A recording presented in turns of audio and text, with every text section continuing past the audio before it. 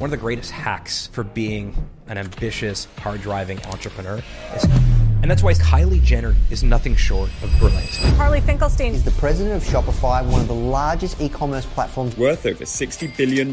He's helped scale brands worldwide. And he's now on a mission to help you start your own business. About a month into college, I got a call from my mom and said, Dad's been arrested and he's going to jail. College is over.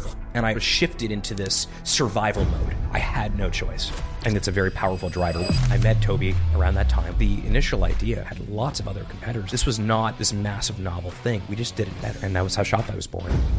There's a perception that entrepreneurship is very expensive. That's not true. It's less than a couple Starbucks coffees to go start a business today. There are still far too many people that work at a job they absolutely hate because they think they have no choice. No one had this massive 80-page business plan and then got started. That's not how businesses are created. They're created based on this nugget of an idea, and they're explored, and you get curious about it, and you try this other stuff, and that's how you build companies that change the world.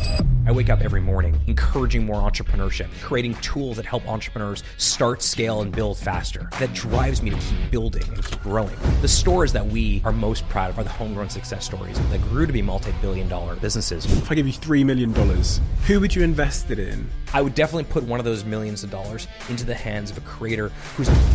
The second one, I think, would be... The third one would be someone who... Oh, really? Yeah, those are the types of people that I would back.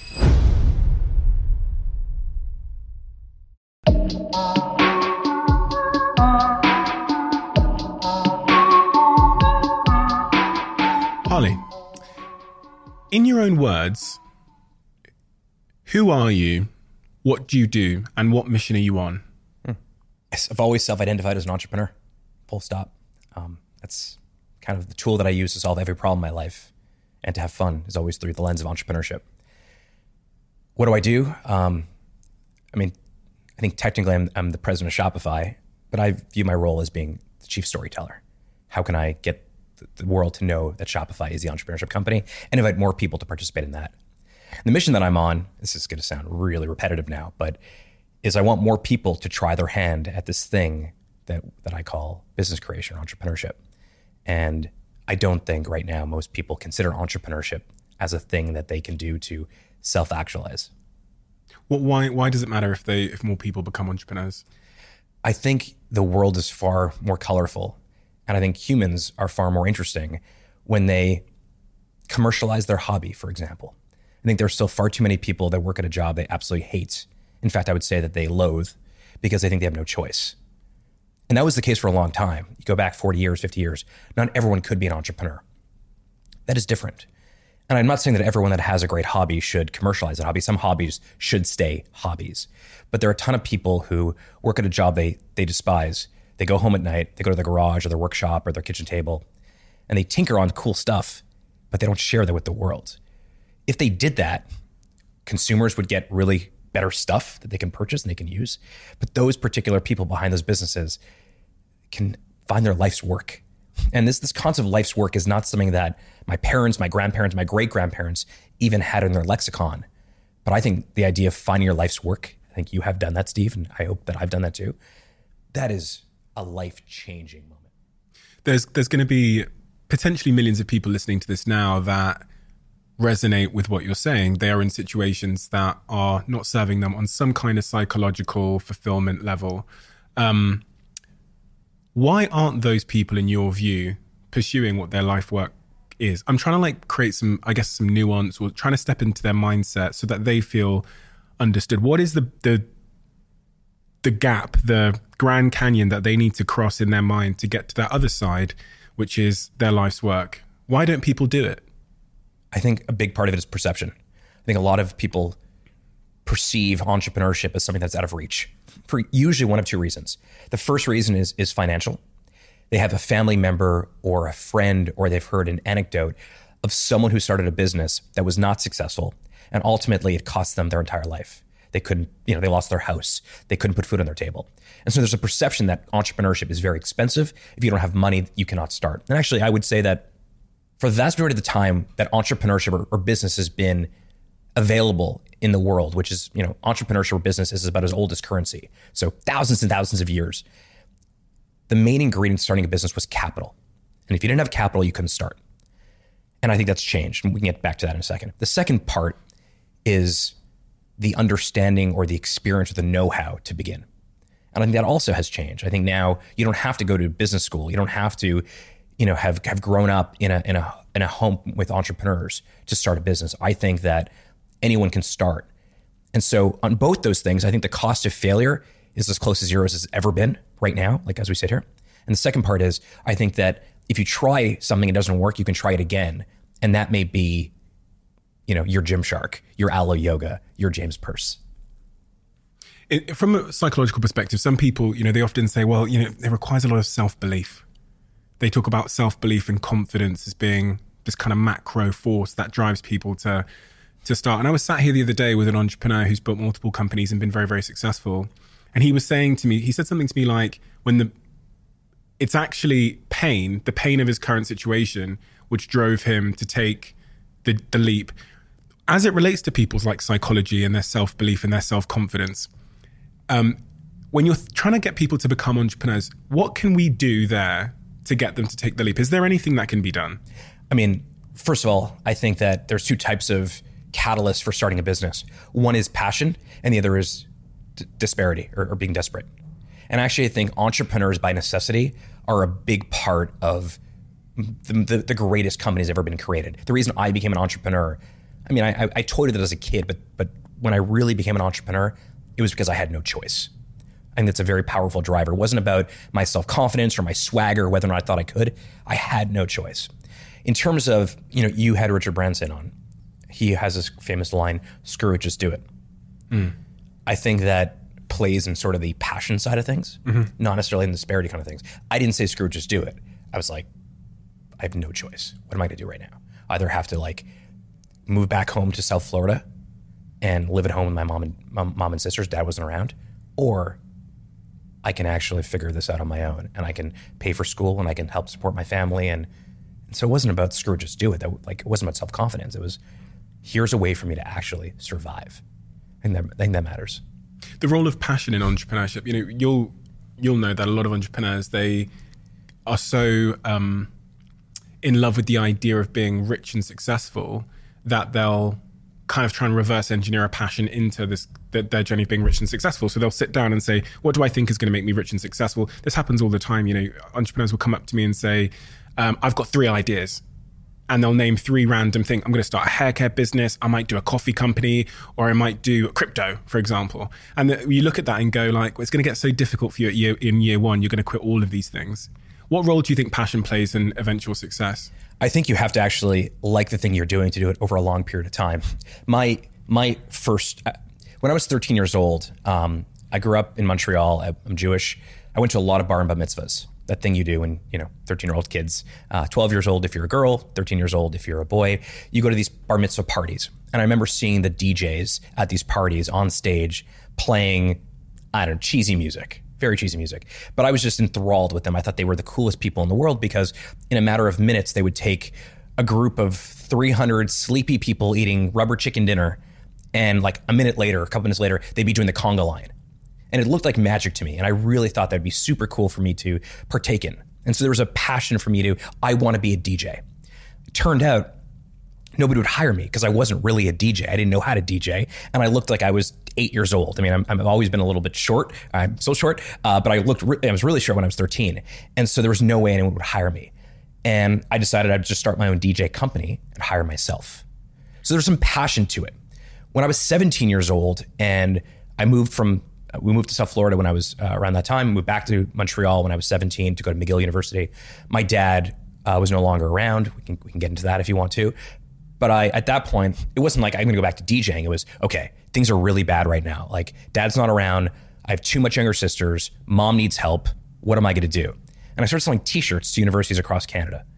I had very little passion towards t-shirts. I like wearing t-shirts, as we talked about earlier. Black t-shirts are something that I like, but I was not a passionate t-shirt entrepreneur manufacturer. I was passionate about survival. I was passionate about supporting my mom and my sisters. And so I don't think that t-shirt business was going to be something that I was going to be doing the rest of my life. That was not my life's work. Fast forward till today, leading Shopify with our team, I'm very passionate about Shopify's mission. This idea that more people can be entrepreneurs because of the work we do at Shopify, I can do this the rest of my life if the board will have me. So I think there's a time and a place for passion in these things, but I don't think it's the only reason to start. You referenced a few things there that I thought were quite interesting, and that made my mind wander onto adjacent subject matter. One of those is that you're talking there about what's driving us at different moments in our life. One of the conversations I had on this podcast with Barbara Cochran, the shark over here in the US, she said to me that her best investments she makes in entrepreneurs, they tend to have some kind of underlying trauma.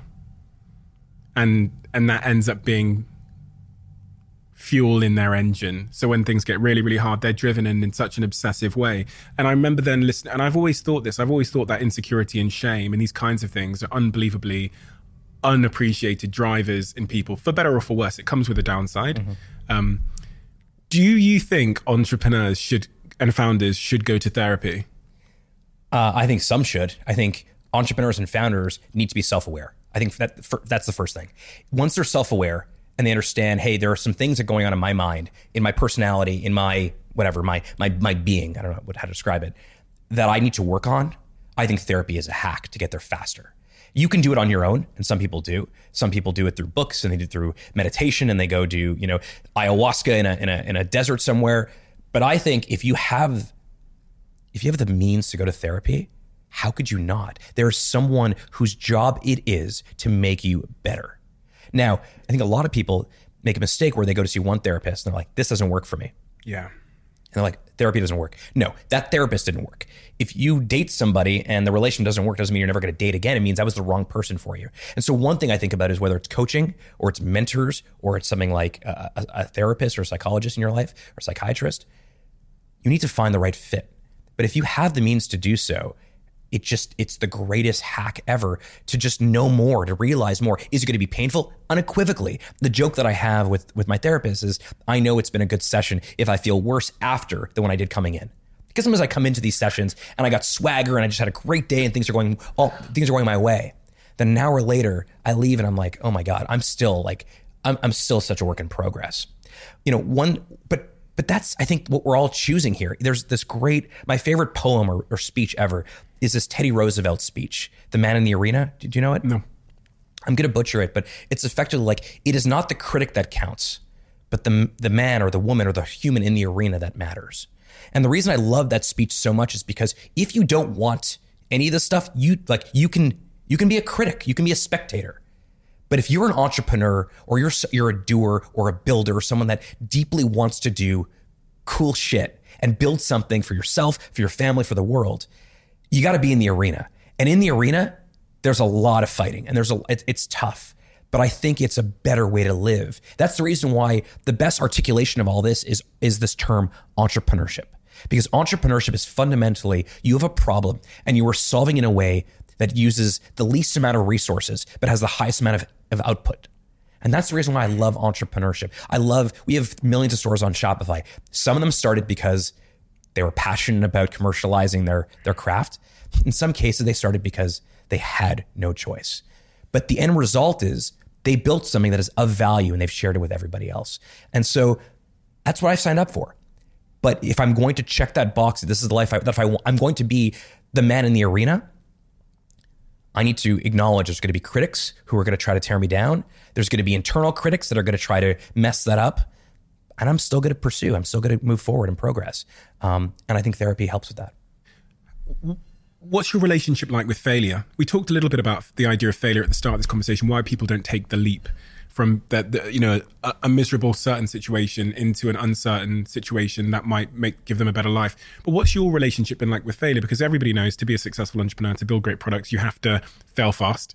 But if you're struggling with, enoughness, then it seems like that might limit your ability to want to fail fast.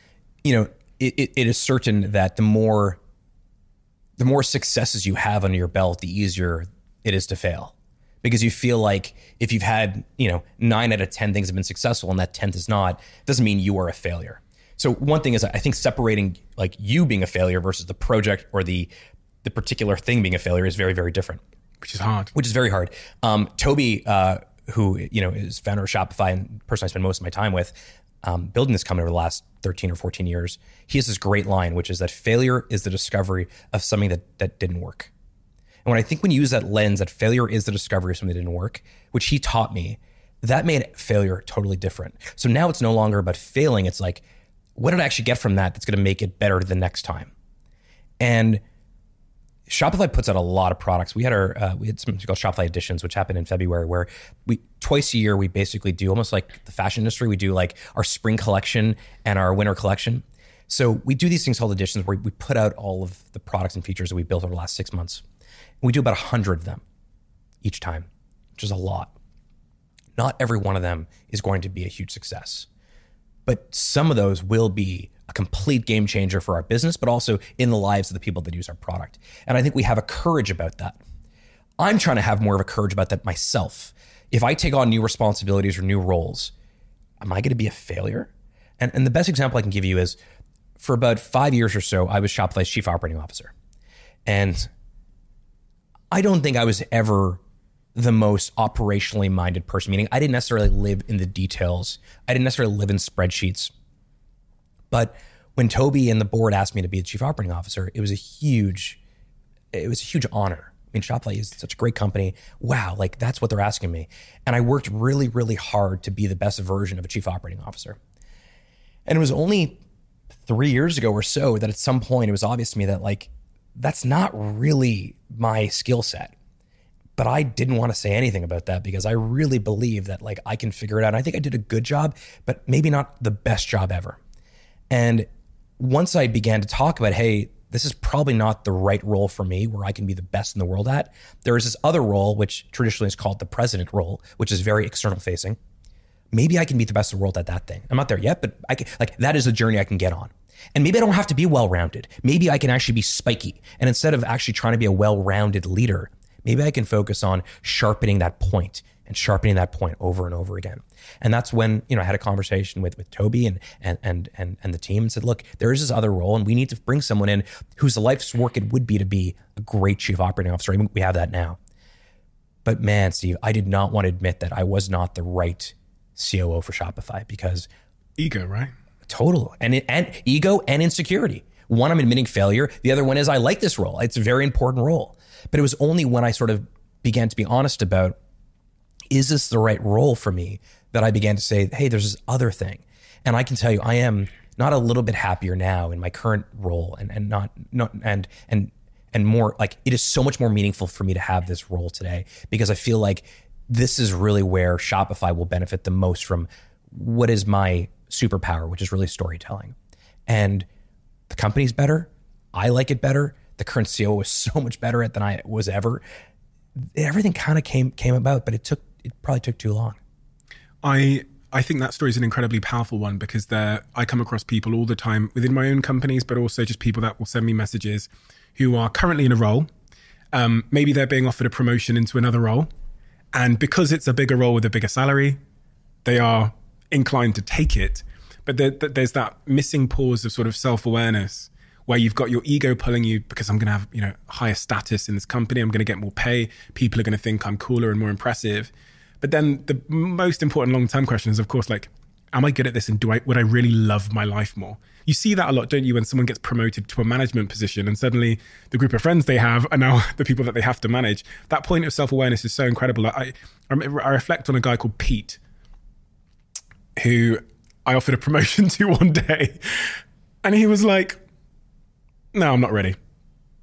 And this must have been You're like, what? I'm like, what? I'm offering you more money, the chance to become a director in the business. And he'd been with the business for 4 years at that point. He stayed for 2 years after I even left. He was just like, I'm not quite ready yet. He goes, I've still got a lot left to learn, a lot of skills. And I really like my current job. Yeah. I like Pete. Pete is the happiest guy I know. He has his shit together way more than I do. And not only is he happy, but he's great. He's got great self-awareness. One change that we recently made at Shopify was we realized that a lot of people, as they were going through the IC track or individual contributor track, eventually just leads to a manager track. Mm-hmm. And so the upward mobility of your career ended up being, you actually, at some point, if you're really good, stop doing the thing you're really good at. And so very recently, we put out sort of a new operating model for our team, for our organization. And I think it got leaked to the press. So this is all public information. But if you want to be an incredible senior independent contributor, a senior IC, we will pay you the same rate that we would pay a senior manager. And that if you actually like your craft, whether you're a developer or a marketer or a salesperson, or you're doing data analysis, or a data scientist, if you love your craft, and I know some people who love their craft, they've been doing it for 30 years, you do not necessarily need to leave that craft to be a manager to get some sort of additional seniority or additional compensation. And dispelling some of that, frankly, like the bullshit around the only way to be successful is to be a manager, is to lead people. Not everyone needs to lead people. Some people should be a coach. Other people should just continue becoming like the greatest player on the field ever. And making that okay, I think, is going to make Shopify a much better company. But one thing you did talk about that you sort of raised that got me thinking about, like, the self-identity thing, is that I think a lot of times for this guy, Pete may really just be ambitious about perfecting his craft and his skill set. And he doesn't necessarily believe he's ready yet to leave that because there's still work to be done. I love that. And I think in most companies, what you end up with is the Petes of the world, when they say they don't want a promotion, they often get taken out completely. Well, Pete's not ambitious. Pete's not going to be someone who's going to be, a real contributor longer term here. Maybe he's lazy. Pete's not lazy. He has a deep understanding. I don't know who Pete is. It's going to be hilarious. You're when he nailing hears it this. though. Yeah. Maybe I do know Pete, but Pete is obviously a clear understanding of, hey, there's this thing, there's this spiky object. Don't make me a river stone. I don't want to be well-rounded. I want to be so good at this. And by the way, if I do this, the company's going to get better. I'm going to be happier. Our customers are going to be happier. It all kind of works out. I think most companies turn their employees ultimately into river stones.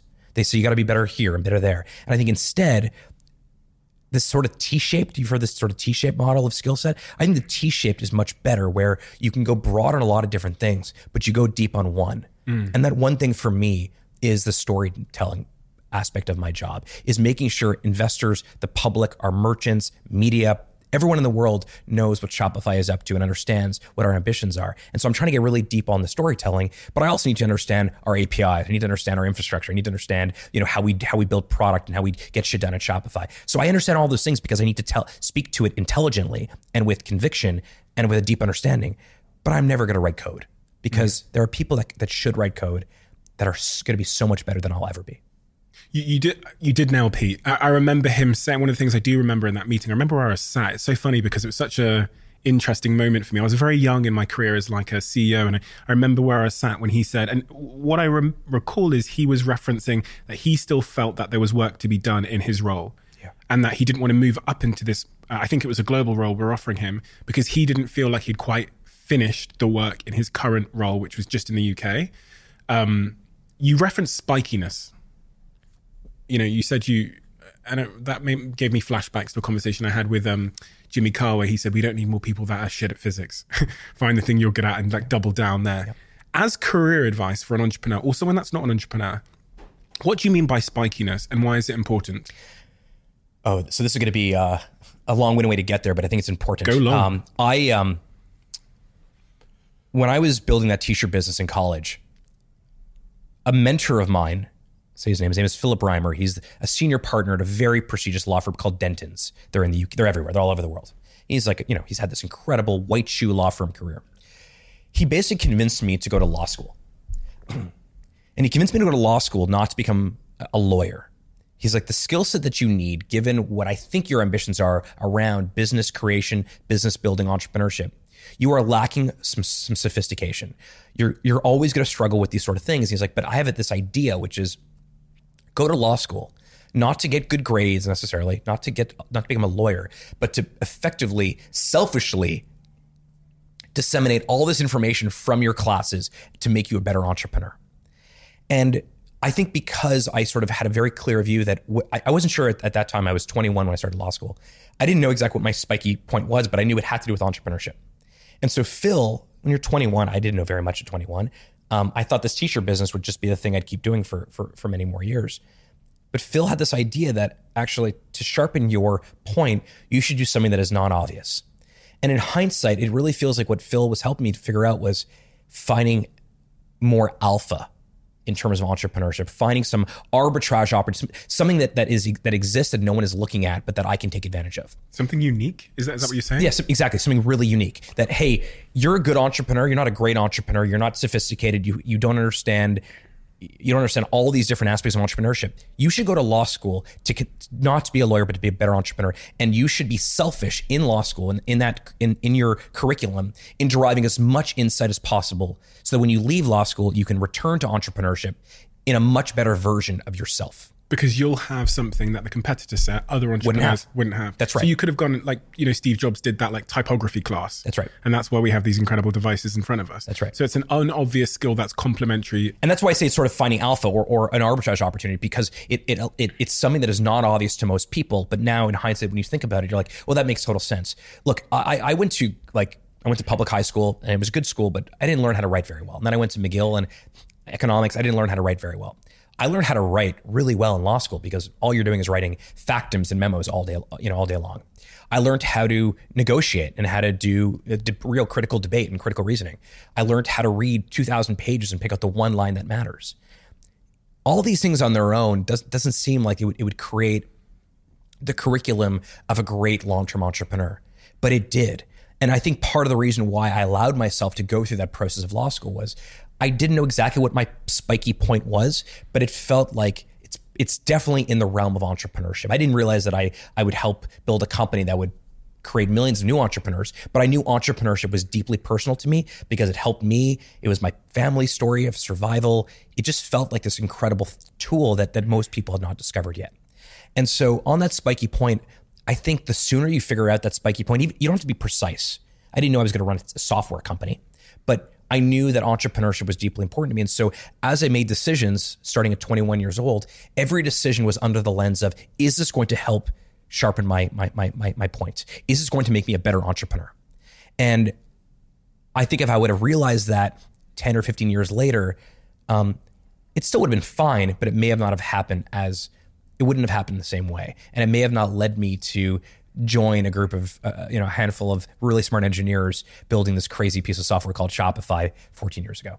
I think this is an exceptionally underspoken about point, which is this idea of like skill stacking, but stacking skills that are unobvious and rare within an industry. So if we take, and I think we should go through this in a little bit more detail, because I think it can really have a profound impact on people. I read about how the best people in the world, I think it's a mathematical equation where if you're the best at 6 skills in an industry that are like unobvious, you actually are the best in 1 million people at that thing. So I mean, if there's a village of 1 million people and they showed this little graph, I remember seeing it and writing about it a little bit, where if you're just in the top 10% at 6 complementary skills, you're the best in the village at that particular thing. Like Cristiano Ronaldo, the football player, he's not the best, he's not the fastest player in the world. He's not the best shooter in the world. He doesn't take the best free kicks in the world, doesn't head the ball the best in the world. He's considered the best player in the world by many because he indexes high, the top 10% at various things. I think about Jack, who records this podcast. Now, if Jack was wanted to be a podcast director, what all podcast directors or producers do is they'll go learn how to do microphones and cameras. Now, interestingly, I don't think that's the place to be placing your time to become the best in the world. As we saw in the case of Steve Jobs, who went and did typography and design and then made these beautiful devices, Jack should probably go and try and get an unobvious but a skill that would be in high demand and low supply in this industry. So if Jack went and did theatre, he would learn maybe about how to construct a story arc. Mm-hmm. Or if he went and did like, I don't know. Or set design also. Yeah, or DJing. If he went and learned to be a DJ, then he would learn about stems and music and whatever else, or set design if he went and did a theory. So and that would make him be, I'm not using Jack, I'm just saying someone in Jack's position, that would make them be a real fucking hard to find talent. But it's funny because we can, in industries like, I always think this about coders, and I don't hate to sort of generalize here, but it probably does sound like a generalization. It's sometimes hard to find someone who can code, who's also an exceptional storyteller and visionary. Mm-hmm. Often in companies, they're 2 separate roles, right? So if you're a coder, instead of becoming even better at coding, for example, going and doing those little like public speaking sessions is probably an unbelievable hack because then you can build and sell. Sure. And actually that brings up two points. One is most people start companies with people just like them. Yeah. Most people start companies with people that they would have been friends with in high school. I think that's a terrible idea. In fact, if you are in college right now listening or watching this, and you're in the business program, commerce, or you're in the engineering program, don't start a company with the person sitting next to you. Walk across the street, go to a different faculty, go to the faculty of arts, or go to the faculty of philosophy, or go to the faculty of engineering, and find someone there to start a company with. I think some of the best partnerships and relationships that I've seen that have built things that change the world from a company perspective, philanthropically, whatever they're trying to build might be. Building with other people with complementary skill sets is incredibly valuable. In fact, I think you get a much richer set of stacking of skills. You mentioned DJing in terms of skill set. I never appreciated ever how important my experience DJing. I DJed like hundreds and hundreds of bar mitzvahs over my time, hundreds. I never appreciated what I learned as a DJ and how I apply to running a large public company. But the truth is there's all these different things. So for example, something I noticed early on, it's like 14 or 15 years old. If the pre-meeting went really well with the client, no matter how the party went, it was going to be a great result. Because if I had a good relationship or good connection with the client, even if half the party didn't want to dance, the client knew me and knew enough about me and knew that I was going to try my best, that even if half the party was dancing, they were happy about that. And they were on your side. And they were on my side. There was this immediate connection. And so now, before I go into any serious negotiation, I try to get to know the person on the other side of the table. I try to find some common ground. We're both dads, we're both parents, we're both, whatever. We're both from the same place.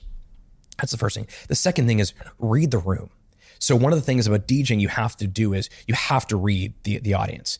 And if the audience, is clearly, if you're playing disco and no one's dancing and you got to make, like a hard right into hip hop or rap or something, or top 40, like you can see glimpses of that. You try one song, you see how you watch their faces. How do people resonate? Oh, they really like this song. Great. I'm going to go like Mo Money, Mo Problems from Notorious B.I.G. and the whole crowd erupts. Mm-hmm. Things like that really do make a difference. There is, instead of asking people to get up from their chairs and come onto the dance floor, which is an awkward thing to ask people to do after dinner, instead, have something in the middle of the dance floor that people want to see. So maybe, for example, one of the people that is hosting makes a speech and you say, ladies and gentlemen, at this point, please get up in your chairs and take 10 steps forward because the father of the bride is going to say a few words.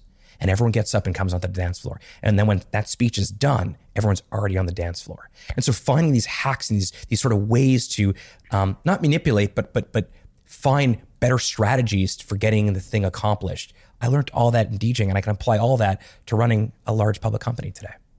This, when we start businesses and stuff, going back to that point again, like we tend to go deep on the subject matter, but what I've heard from that is our hobbies and the things and the curiosity we have outside of the area that we're building in is equally important than, like, if I'm building I'm building mugs for people to drink tea out of. Much of my inspiration will come from all the other things I do in my part. And the problem is we kind of deprioritize that part of our lives to focus on this thing. But taking a step away from the painting allows us to see the picture a bit clearer and also to create that picture a bit clearer, which I think is a conversation people don't have enough because they think their hobbies are, again, deductive. Toys or games. Yeah. I totally agree. Yeah. I mean, this is what a polymath is. A polymath understands a lot of different areas of the world, or comprehensivist, understands a lot of and pulls those different things in. What's a polymath? Sorry. Polymath is someone who knows a lot about a lot of different things. Okay. Now, there are two things that I've done that were hobbies that ended up being hugely valuable. Is one, my wife started an ice cream company. In 2016, after we had our first daughter, after our first child, my wife really wanted to start an ice cream shop in our neighborhood. There was an ice cream shop. And so it was clear it was her business, not mine. She was very clear about that. She wanted independence. But even just helping her on things like accounting or accounts payable or accounts receivable, or helping her procure ice cream from the ice cream makers, that was super valuable because one, it built huge empathy for the people that you shop that are starting out. And the second thing I did was, during the pandemic, I was all by myself. I'm an extrovert, as you probably can tell. My anxiety had increased to a degree that I had not felt in many, many years. And what I realized was I was drinking so much more coffee when I was by myself at home, way more, like double or even triple the consumption. And my best friend, who's a sort of tea guy, loves tea, said to me, I'm going to actually get you to stop drinking coffee in the afternoon. I'm going to replace your coffee with really great green tea. I wasn't really a tea drinker. And so David started to bring me this great tea. And at some point I was like, David, I want to actually experiment with more of the features on Shopify. And I think this tea thing, I think most people's experience with tea was like someone gave them a gift basket and there was some bunch of crappy tea in there. I was like, people don't know like about this really great tea. They don't know how to make it. They don't know what to use it for, when to drink it. And so we created this little tea business called Firebelly. And both those things were sort of hobbies in my life. They were sort of Sunday afternoon activities. I don't really watch sports on Sunday afternoons. I like to tinker and try different business ideas. Both those things have made me, as a leader at Shopify, so much more valuable. I understand pretty much every feature and functionality that Shopify has because I tried for myself. And initially, when I told people that I was starting a little tea business, the answer was, why are you doing that? That seems silly. You're not going to change your life financially. It feels like a distraction. And I would say that's one of the greatest things that I've ever done that has made me a better leader at Shopify. And it's just a hobby. There's something really, really powerful in that, because when I started this conversation, I asked you why people don't take the leap. And a lot of the reason why I think is because, and we talked about this psychology, is when I think about starting a business, like a tea business or any business, I'm stood at the bottom of Mount Everest looking up thinking, Jesus Christ, like I've got to find a website. As you said, I think I need loads of money. Who's going to work for me? Where do I get the tea from? How do I send it in a post?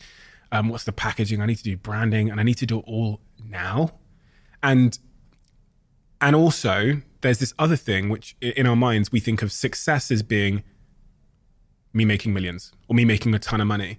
What I almost heard as you were telling that tea story was like, have this passion, remove the expectation, which Sir David Brailsford told me about really well. Just remove the expectation if you have ever being anything more than a hobby, and just get going. And you'll stumble forward along the way, and that's okay. I think if more entrepreneurs could see that Mount Everest is just a bunch of pebbles, and remove the time frame where possible, remove the expectation of huge success, and just stumble forward through the process, we'd have so many great more businesses than we do now. And everyone listening to this has that. They have the hobby, they love tea, or they love, I don't know, coffee or matcha or whatever it is. That perspective change of like, okay, well, today I'm going to start my Shopify store. Tomorrow I'll think of the name. I won't even tell anybody, just to remove even more expectation. And I'll just stumble forward through in my hobby and see where we get to in 10 years. Most people on Shopify don't register their business until weeks after they sign up for Shopify.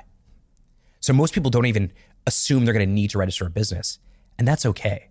And it's not to say that every idea you have in the shower needs to be commercialized, needs to see the light of day. But if there's an idea you have in the shower and you're having it a couple days in a row, try it out. Like, I mean, this isn't a pitch for Shopify, but like it's less than a couple Starbucks coffees to go start a business today. And if you fail, the cost of failure is as close to zero as it's ever been. You don't have to take a loan out. You don't have to mortgage your house. You don't have to take food off the table, hopefully. And if it works, you try it. And if it doesn't work, you try something different. But this idea of, there's like this barrier to getting started. And I think, one of the reasons that I think one of the best times to start your entrepreneurial career or your entrepreneurial, business is in school. The reason I think is because when you're in school as a student, there's very few expectations on you that this is going to be a huge success. So it's kind of the perfect time to get started. Whether you're in high school, like with my DJ business, or in college with when I sold t-shirts, there was very little expectation on me. No one thought it was going to be successful anyway. If you sell one, everyone claps. Yeah, they're like, great, that's so cool. You have a business. No one asked me what my revenue is. No one's asked me what my EBITDA margins. I think it is a lot easier to get started on a business when you're in school or you have a job and this is sort of your side hustle. The amount of people, Shopify right now is about 10% of all e-commerce in the United States. In places like Australia, it's even way more than that. I know most of our largest merchants because I'm obsessed with this stuff. I love it. Most of the businesses on Shopify that are really successful, the homegrown success stories, they were accidental. It was Heather and Trina sitting at a coffee shop not too far from here with a friend of theirs that was a doctor who was wearing these hospital scrubs that just looked like shit. And they're like, we can do this better. And that's how Figs was born. It was Ben Francis who said, why is there no clothes for just regular gym people? Either it's like gym rat stuff like bodybuilders or it's yoga. And that's how Gymshark came to the world. Or it's Tim and Joey at Allbirds saying, why is there no really great sustainable sneaker that feels good, that's washable, that costs this amount of money? That's how Allbirds got started. So no one had this massive 80-page business plan and then got started. That's not how businesses are created in modern times. They're created based on this nugget of an idea, and they're explored, and you get curious about it, and you try this other stuff. And that's how you build companies that are long lasting, that change the fucking world. And that's how Shopify was started as well. Indeed. It was an immigrant from Germany coming to Canada because he fell in love with a girl and got to this new country and couldn't get a job because he didn't have his working papers, and was told he can start a business. And he looks around and he sees snow everywhere, and he says, I'm going to start a snowboard company. And in 2004, there's 2 ways to sell a product on the internet. One way, you sell it on a marketplace, which is very cheap, very inexpensive. Like eBay or something. Exactly. But you're renting customers from that marketplace. They're not your customers. The other way was to spend 7 figures, no exaggeration, and have one of these big enterprise companies build you an online store. And he didn't have that kind of money. He didn't like those options, so he wrote a piece of software and started selling snowboards. And the snowboard shop was called Snow Devil. And very quickly, people started asking him if they can use the software to sell their own products. And he decided the snowboard store was a good idea, but the software behind it was a great idea. And that was how Shopify was born. And I met Toby around that time when he was transitioning from snowboards into software. And I became one of the first customers to use Shopify in 2006. And then you were the first non-technical employee as well. That's right. Yeah. And a couple years later, after law school, I called him and said, I want to join you and a small handful of engineers, smartest people I've ever met in my life, still to this day, and said, let me be your Swiss Army knife. Let me come in. I don't care what you call me. I'll be sales, I'll be finance, I'll be marketing, I'll form partnerships, I'll do anything and everything you need, because I believe the world will be better if we actually get this thing off the ground. And we've been working at this for, it's my 14th year now.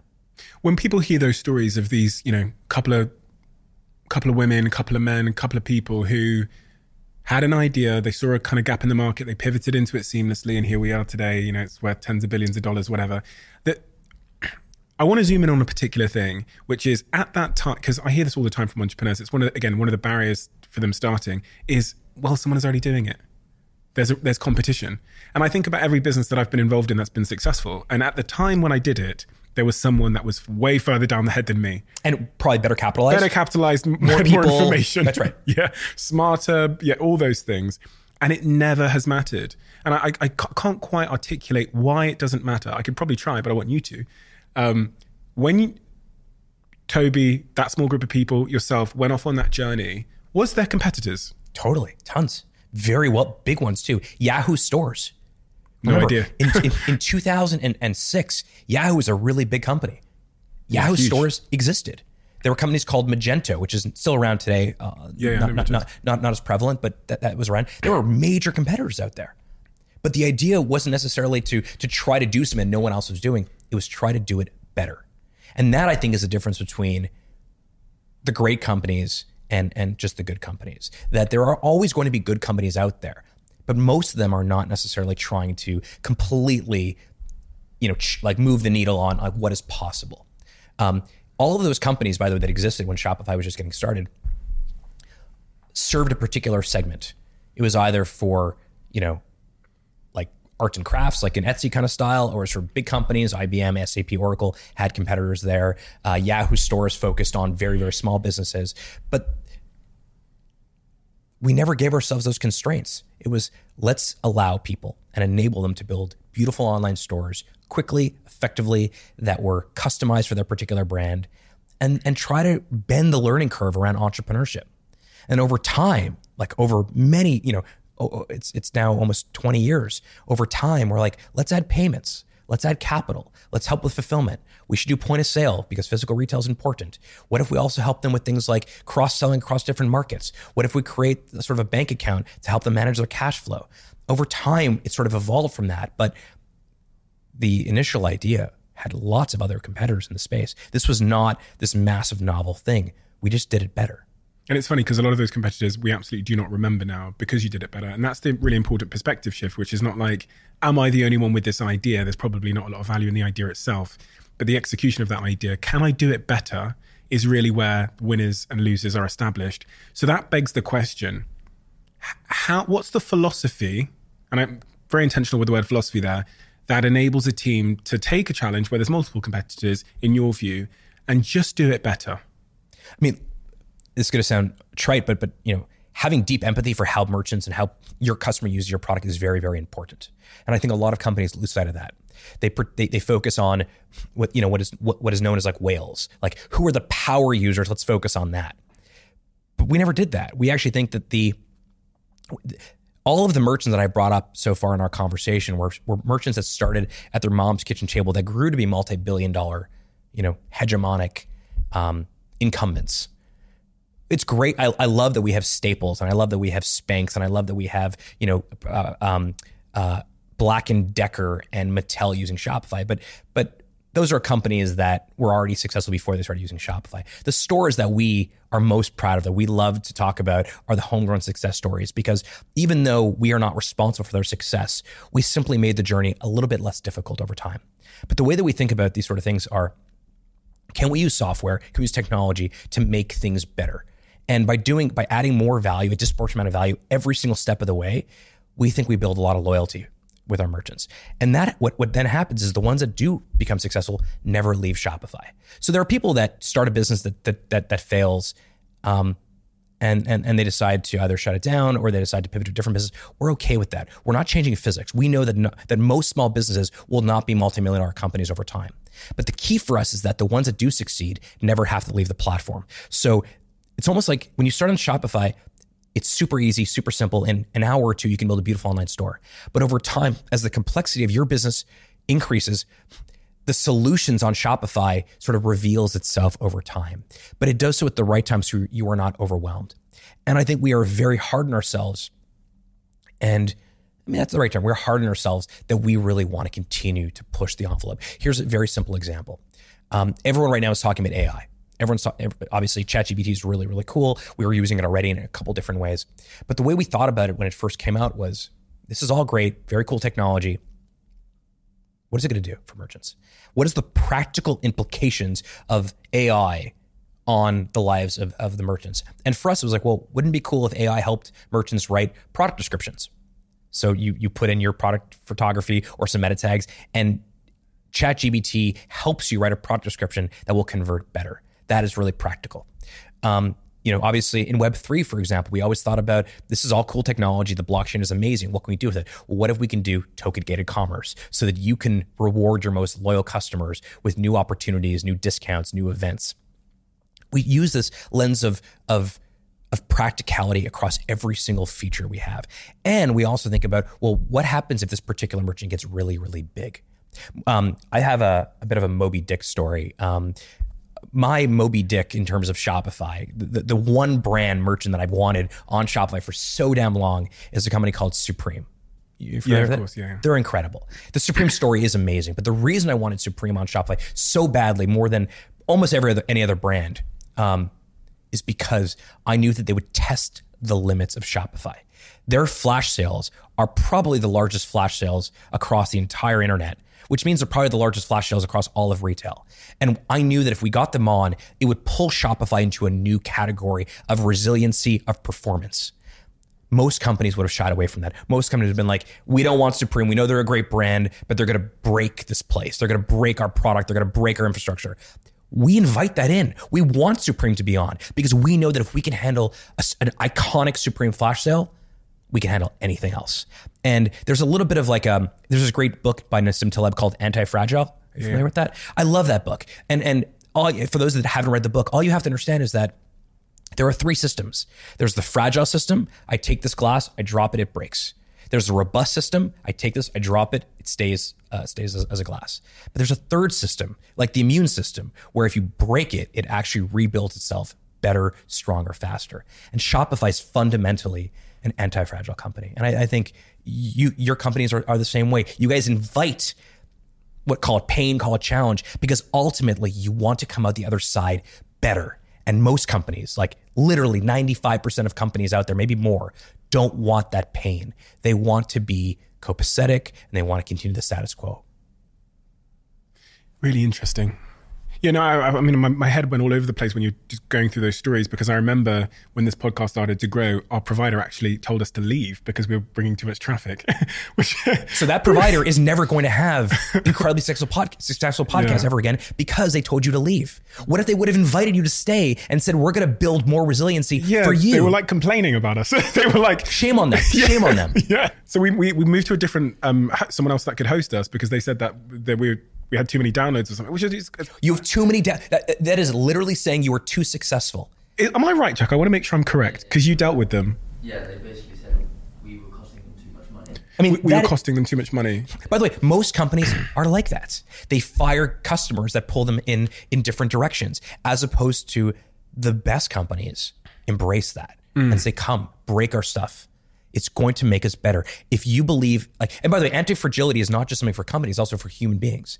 I think all the stuff we talked about my upbringing made me better, made me stronger. Do I wish those things wouldn't have happened? Potentially. I mean, in hindsight, I wish I'd have less anxiety, maybe. But maybe I would be sitting here with you, Steve, today if those things wouldn't have happened. Is resilience the antidote for that? And if so, then how do we foster resilience in teams and people? Because if you're at Shopify and you're an ambitious company, as I know you guys are, and you're saying, AI comes out, and you're saying to the team, listen, forward. Let's figure this thing out. Let's build some stuff and let's try it. Let's go forward. You're going to have to bring people along with you. And those people are going to go, I just got comfortable with what we're doing now, Harley, and now you're telling me to.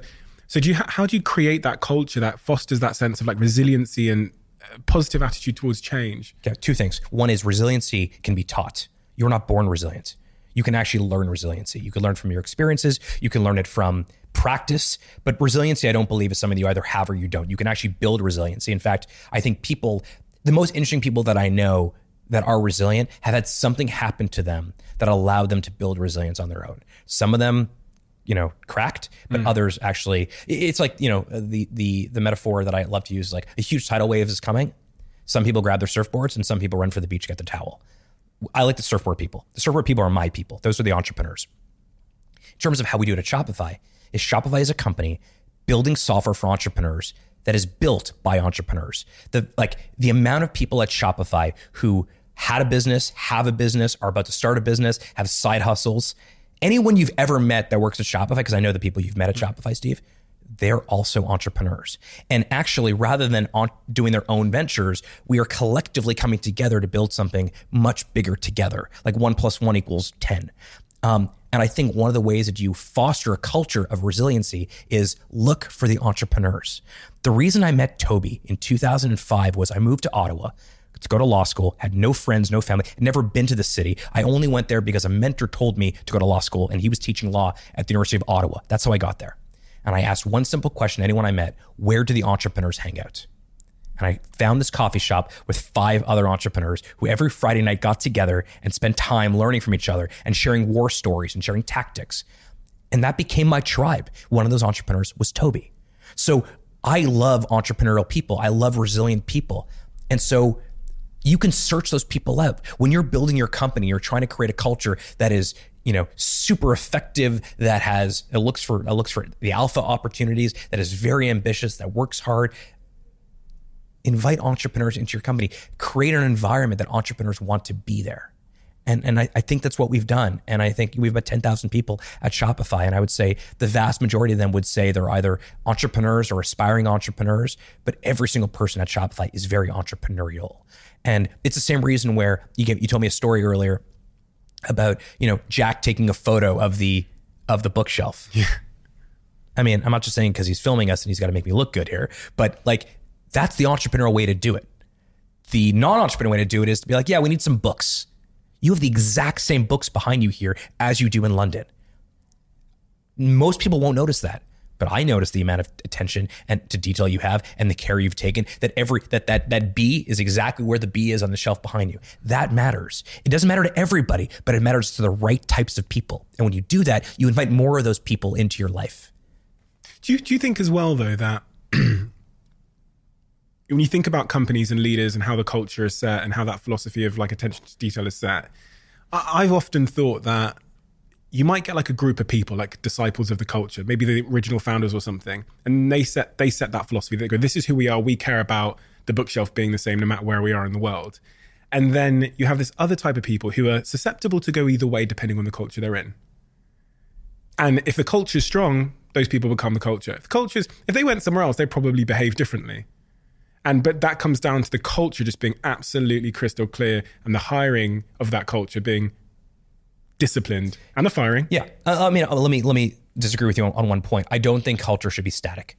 I should think that every new person that joins your company or my company, the culture should change slightly. And hopefully it gets better over time. But I think there's a lot of companies that they put a poster of an eagle up on the wall that says leadership underneath, and they call that culture. Or they say, famously, Patty McCormick created what's now famously known as the Netflix Culture Guide. Yeah, I remember reading And what was cool about that was the talent team, the recruiting team at Netflix gave out this culture guide in advance of you even applying to Netflix. It was a public document. So you can read this, and if this does not resonate or this is offensive to you, don't even apply. I think that's actually a very good thing to do because it's very honest about this is the type of place. I think one of the funniest lines in there was mediocre performance will lead to superior severance. Yeah. I love that, right? It's super, super cool. So there's that aspect which I think is really interesting, but I think the culture should continue to evolve, and everyone that joins, it should get better and better. But I want to just say something like this narrative of the early days, I think is bullshit. Like, this is a better version of Shopify right now than we've ever had. Our team is better. Our leaders are better. Yeah, there's some romanticism about the early days where, there's a photo that floats around every now and then of me sweeping the floors. I get it. That was kind of romantic that we sweep the floors ourselves. But I actually think over time, you can have part of this is your company founder-led or professionally managed? And those are fine things. But I don't actually think you need to actually have a founder there to have a founder mindset. I think you actually need to have, if your culture is strong and people do the right thing when no one is watching, and people are constantly challenging each other, and people are constantly trying to pull the product in a really unique, positive way, that's a place where more people like us want to work. And therefore other people like us want to work as well.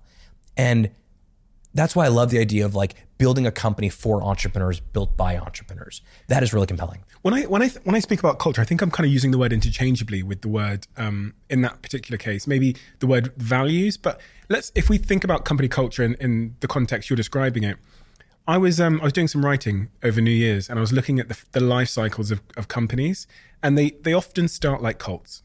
And I went through, I think, IBM, Instagram, all of these huge companies, and I found quotes of the founders describing the early days like a cult. And then they go into this kind of growth phase where, because everything is breaking and they're trying to keep up with the market demand, they're having to rapidly install processes. This is usually where founders hire someone who's got gray hair, who's done it before, and they sit them down with the little cult and they're help in that growth phase. And then they get to kind of this enterprise phase where the processes are in place, work-life balance has kind of been restored. They have a lot of people, so now they have a HR department, and things are different. Now, going back to that first phase, that cult phase, it seemed pretty clear to me, even Peter, there was a quote from Peter Thiel where he was words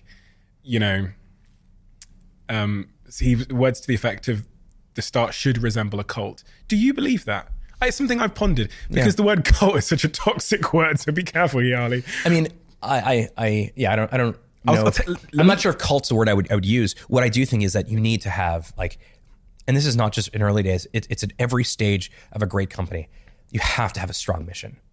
And part of the reason that I think Shopify, for me at least, is the place where I can do my best work is because the mission is not interesting or cool. It really hits home for me. It's not to say that I wouldn't be a good president of Pepsi. I'm sure Pepsi's mission, I don't know what it is, but I assume it's something like do something with the world and make people happy or something like that. Ultimately, they're selling products. They're selling sugar water, and they're selling candy, and they're selling chips, and whatever Pepsi sells. I don't think I can do my life's work at Pepsi. I don't, because ultimately, at the end of the day, the mission of the company, even if you add all types of rose petal glasses, and you say, well, we're not selling cola, we are selling dreams. We are nourishing the youth of the world to pursue their You're selling something that I like, but I don't really love, and I think if you have the ability to find a company whose mission you believe in any stage really hits you hard, that's probably the company you should go work at. And you should probably stay there for a very long time. And even the fact that not every person needs to stay at every company forever. Not everyone's going to be a lifer. That's okay. People want to jump on the bus or the rocket ship at different times. That's fine. But I think you do your best work when the mission of the company deeply reflects your own life's mission. If I wasn't at Shopify, if Shopify didn't exist, I probably would be doing something around encouraging more entrepreneurship, inspiring more entrepreneurs, creating tools that help entrepreneurs start, scale, and build faster. I just found this vehicle that does it way more efficiently than I ever could do on my own. It's called Shopify. So you're damn right I'm going to want to be on that bus or that rocket ship. But I don't think it has anything to do with what's on the wall. I think it has to do with the fact, like, what is the company actually doing? If you strip away all the marketing speak and all the brand speak, what is the point of the company? What's the objective? And I think that really matters.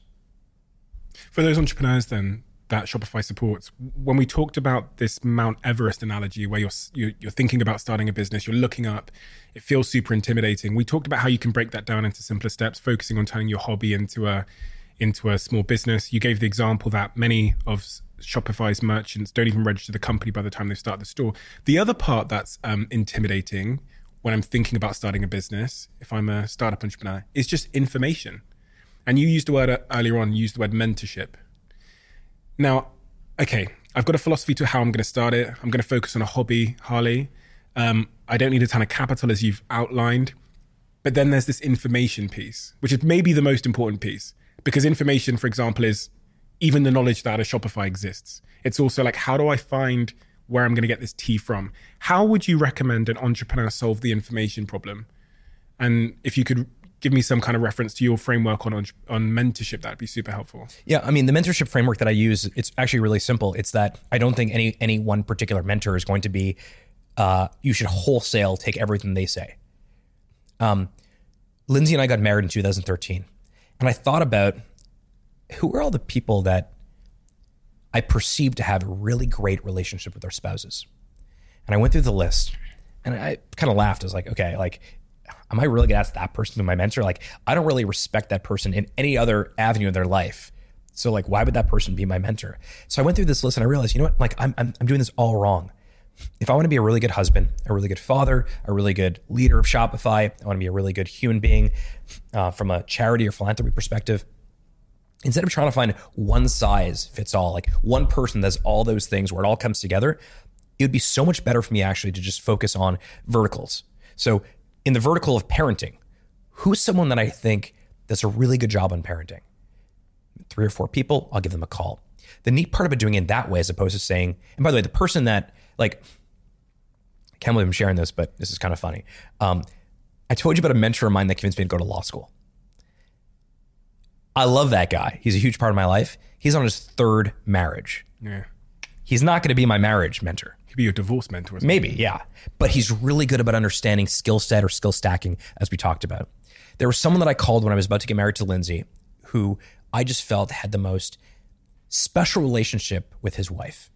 And I began meeting him and asking him questions about how do you cultivate that. The same thing with parenting. But all of these mentors in each of these verticals, they're not the same people. Now, the reason that's important is because like a video game or like any skill set, you can't be good at everything. And so I'm able to derive different things from each of these mentors and then create my own version of it. But the second reason it's a really cool way to do it is that person who is a really great husband, but maybe not a great entrepreneur. A lot of people, like, no one else is calling him to ask for his advice on parenting because most people are like, well, he's not someone that I'd want to emulate because in business, he's not that successful or in other aspects of life, he's not someone who I'd want to, who I admire. And so the way that I've always thought of mentoring is find these different people for different aspects of your life. And then as you evolve, you may have to replace them and bring them in, bring them out. Some people may be around for a long time. Other people after 2 years, I mean, I had a really good mentor around parenting who was really only valuable for newborns. And it turned out that a couple of years, as the kids grew, it wasn't doing a very good job. He wasn't teaching his kids all the cool stuff that I want to teach my kids, like skiing, for example. So that's sort of my philosophy on mentorship more generally. I think there's sort of 2 sides. So you have mentorship on this side, which is like people you want to emulate. But there's also sort of the tribe side of things. And the one thing that I don't think enough people take advantage of is whatever company you're trying to build in whatever vertical or geography or whatever place, there are probably dozens of other people doing that exact same thing, whether you're in London or you're in like Ottawa, Canada.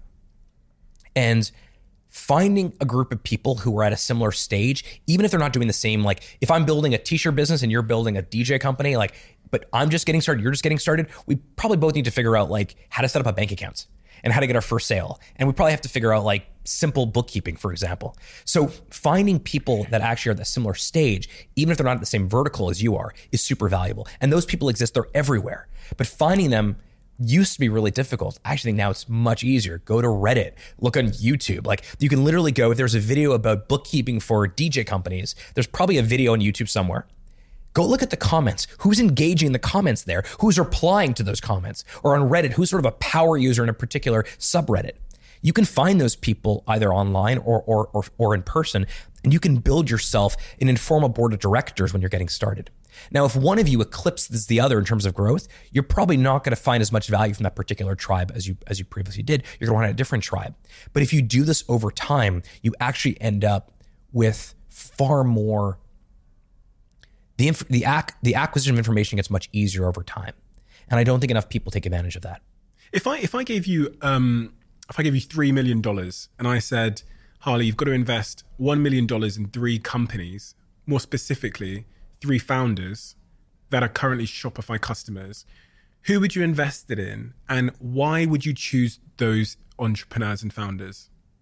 It's like asking me like, choose your babies. Yeah, choose your favorite child. Yeah. Really, I'm trying to get at the characteristics of the founders that you back. I know right now it's almost, if you sort of word clouded social media right now, the term content creator would come up probably more than any other term. And I think actually it is completely misguided of what people think content creators are or do. I think a lot of people assume that what's happening right now in sort of the content creation space is you have someone that has a super successful podcast, for example, or a super successful blog, or a super successful, YouTube channel, and they want to expand their monetization. So they do something like they make t-shirts with, the Diary of a CEO on it. The greatest content creators now that I see really building their brands are doing something totally different. And I know this is an obvious example, but what Kylie Jenner did with Kylie Cosmetics is nothing short of brilliant. Now, it's not to say that she came with a built-in audience. She was on this crazy TV show for her whole childhood. But she was someone who, if you followed her on social media 8 years ago, you would have seen she really cares about makeup. She was in makeup tutorials and she was doing makeup classes and she was giving tips and tricks about makeup. And then eventually she's like, you know what? I want to create a better version of makeup for myself. And so she went into the lab. I know where the lab is, not too far from here. I know the store really well. And she went and she created what she believed was a better version of makeup called Kylie Cosmetics. And then she brought it to the world. What Jimmy did with like Beast Burgers or with Feastables. Mr. Beast, yeah. Mr. Beast did with Beast Burger or Feastables. He didn't just go to a chocolate company and say, I want to create a Mr. Beast chocolate bar. He loves chocolate, but he also loves burgers. And he said, let's create a better burger than I can get right now on Uber Eats. And he went and he cultivated it. He said, this is fucking delicious. And now he's going to actually distribute it. He's going to actually scale it. I would definitely put one of those millions of dollars into the hands of a creator who's on the precipice of figuring out what exactly does my audience like and then creating a better version of that. Because I think that most of the content creators out there do create promotional products where they put their sticker on something that already exists. But the good ones, the great ones, they actually improve on what already exists in the world. And then they have a built-in distribution channel because they already have an audience. So that would be the first one. The second one, I think, would be someone who does something very niche-y. You and I are both in black t-shirts. In my opinion, there is someone who thinks about black t-shirts more than anybody else on the planet. His name is James Purse. James Purse is obsessed with black t-shirts. And so I love wearing black t-shirts. So this is maybe a selfish one, but I'd put $1 million out of the $3 million that you're giving me metaphorically into James. And I would say, go do more of this.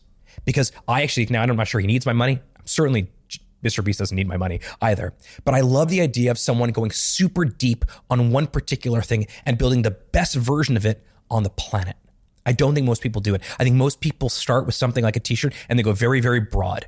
And James hasn't. I mean, he makes other clothing, but he has a ping pong table, not joking, that he makes, which is the most beautiful ping pong table I've ever seen. He has a couple of these sort of villa rentals in Mexico, which he designed himself. But it's one particular vertical that I think is really, really cool. Maybe the third thing that I'd invest in. So content creator would be first. Someone like James Purst, who does one vertical really well, would be the second. The third one would be someone who is trying to bring something that was unattainable for the masses into their hands. So this microphone that we're using right now is a Shure SM7B. And from everything I've read, because I like this type of stuff, it is like one of the greatest pieces of engineering, audio engineering ever created, which is why Shure, who makes the microphone, hasn't really changed it much. This is a great microphone. It's expensive. Someone who is taking a microphone like this type of quality, and creating a less expensive version of this so more people can try their hand at podcasting, that would be really cool too. Interesting. Making like quality more accessible to the masses, right? That's right. And I don't just mean like there are other good microphones out there, but you know the difference between a DSLR camera that we're using now versus a webcam. Of course. And in terms of the characteristics of the human, what do you bet on? I mean, we talked about this a lot, so it's going to sound repetitive, but it's resiliency. I'm looking for those surfboard people, the people that see that wave and grab the surfboard. I want people that are optimistic, but I think generally the people that grab the surfboard are optimistic. I want people that are hardworking, but I find generally the people that grab the surfboard are also hardworking.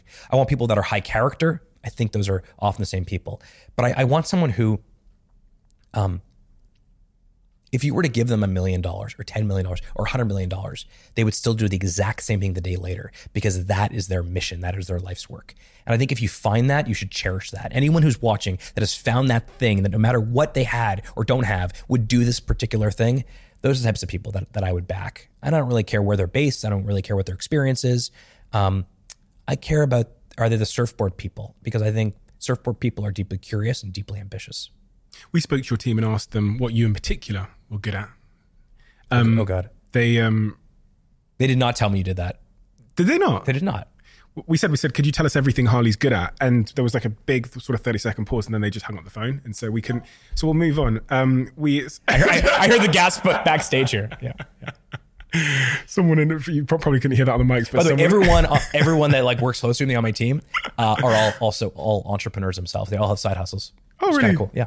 No, they said lots of many amazing things about you. Many amazing things. The one that I wanted to focus in on, because I wanted you to kind of explain this, is one of your team members said he's very, very good at the telescope process of effective prioritization. What on earth does that mean? I calendar everything.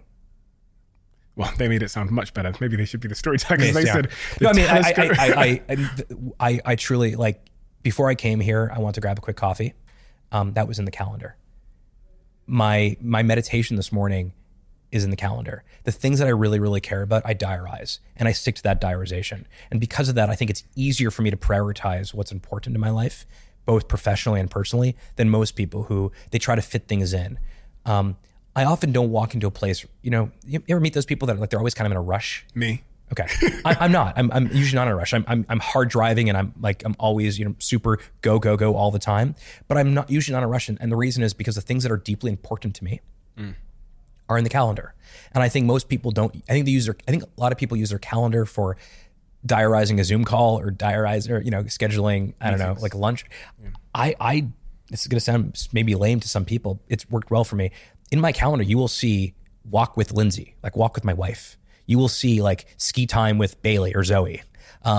Everything is in the calendar. Every person, someone that I want to hang out with, that I want to actually, a mentor of mine that I don't think I'm spending enough time with, they go in the calendar every 4 weeks, and I commit to that. That helps me. I'm not sure I'm like the world's greatest prioritizer, but because of that, I'm able to prioritize things in a way that I think most people may not always be able to do. So that's one thing. In terms of the other prioritization, there's very few things that are like nice to haves in my life. I don't do the nice to have thing. These are things that are in my life are must haves. And Shopify is very important to me. Lindsay and the girls are very important to me. Like some of the charity projects we're doing, particularly some of the Jewish charity projects we're doing right now in Canada are very important to me. There's not much else.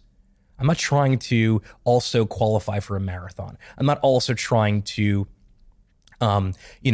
do research on some other topic. Like this is kind of the stuff that matters. And so when you and I first connected, I knew that I would one day would love to be on your show. Why? Because like when I think about, do you know the concept of Ikigai? Yeah. Yeah. So when I think about the Ikigai concept, which is really life's work, by the way, which is a Japanese version of it, which is far more elegant than the term life's work. But what am I good at? What is the world going to find value in? What can I get paid for? And what adds the most amount of value? I think generally, I forgot the exact terms.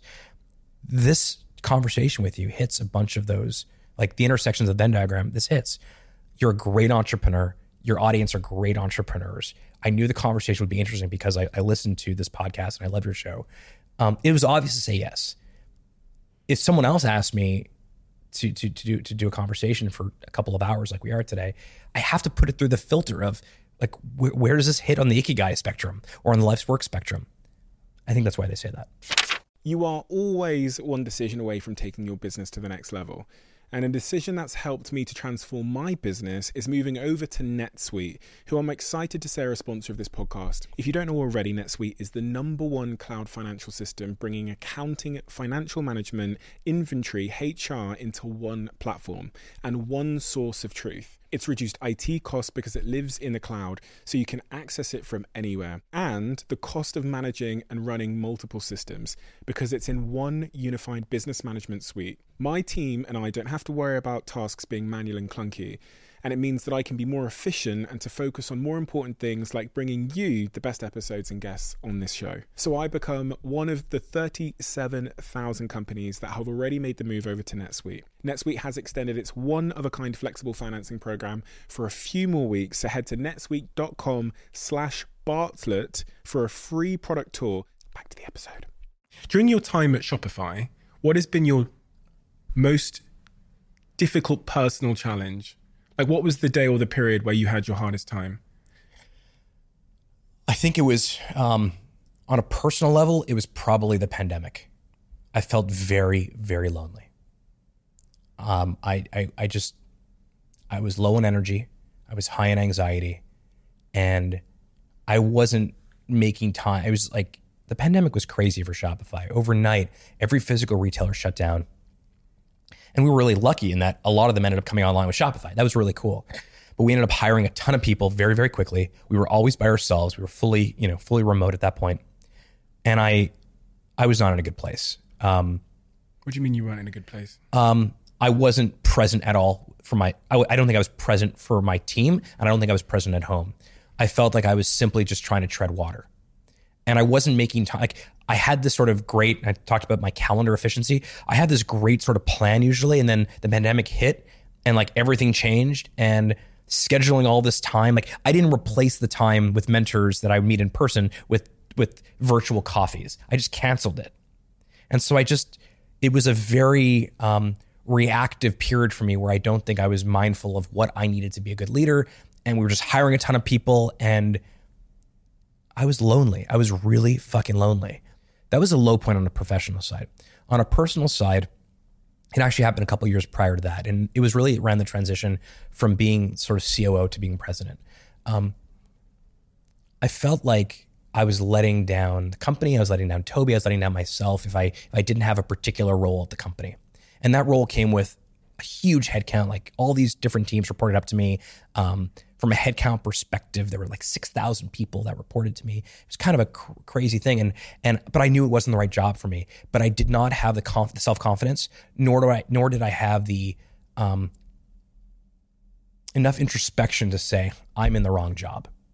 And I was fortunate that other people, especially Toby, kind of pulled me into this new thing and said, hey, there's a role here that is different than what you're doing. And if you can just get over the fact that you're not going to have 6,000 direct reports, but rather you're going to have a couple hundred direct reports, or maybe less than that even, but you're going to do more of the stuff you want, which also happens to be more valuable for Shopify that we're going to have a new phase. We have this thing in Shopify called Tours of Duty. It's every 3 years. And a tour of duty is, it's a new mandate, new objective. And for the most part, most of my tours of duty up until this most recent one, I was doing the same thing. I was just grabbing as much as I can, trying like Swiss Army knife stuff. But I never kind of settled in to say, where do I actually want to do? Like what is my craft here? I always loved storytelling, but I think I was too caught up with ego and insecurity to admit this is the shit I want to do. I don't want to do this the rest of my life. I want to get so good at this. And it was really with help with coaching and the people around me that I was like, hey, what if I actually just did this thing? What if I took this other role called the president of Shopify and I just focused on this one aspect versus all the other things I was doing? And turned out not only is it okay, but it's way more valuable. And I think I'm a much more valuable member of our team because I've sharpened my point rather than become a well-rounded Riverstone. In those dark moments, in those hard times, did you speak to anybody? As in, when I'm saying, I mean, speak to the people that were next to you. Did you speak to Toby? Did you tell your wife how you were feeling? My wife knew I was unhappy. Did you have a conversation? No, I don't think I was able. I don't think at that particular moment I was able to actually even see it. I was like, look, I've been here for a long time. Maybe this is it. Maybe I've hit my max here, right? I mean, I've been here for a third of my life. Maybe this is it. Maybe like I should just quit while I'm ahead. And what I didn't fully appreciate is that the thing that I really want to do is also the thing that everyone else really wants me to do. It's also really the thing that is most valuable to the company at this particular phase. For your self-esteem, that enoughness. I was like, well, but that's not enough. Yeah. I'm not doing enough. I'm not contributing enough. And what does that mean about me and my self-worth? That's right. Like obviously I'm not enough. I am the happiest. I'm not just saying that because we're on camera. At this particular moment, I'm the happiest and most fulfilled. And I find the most meaning in my work that I have in a very, very long time. And it's because I'm doing the thing I should be doing, which is this particular skill, this particular role that I have is kind of built perfectly for me. And I need to be okay with the fact that I don't have the largest headcount and most of the company doesn't report to me. And I don't really care about that. What I care about is, am I adding the most amount of value? And do I feel like I'm growing? Do I feel like I'm actually contributing both to the company, but also to my own development?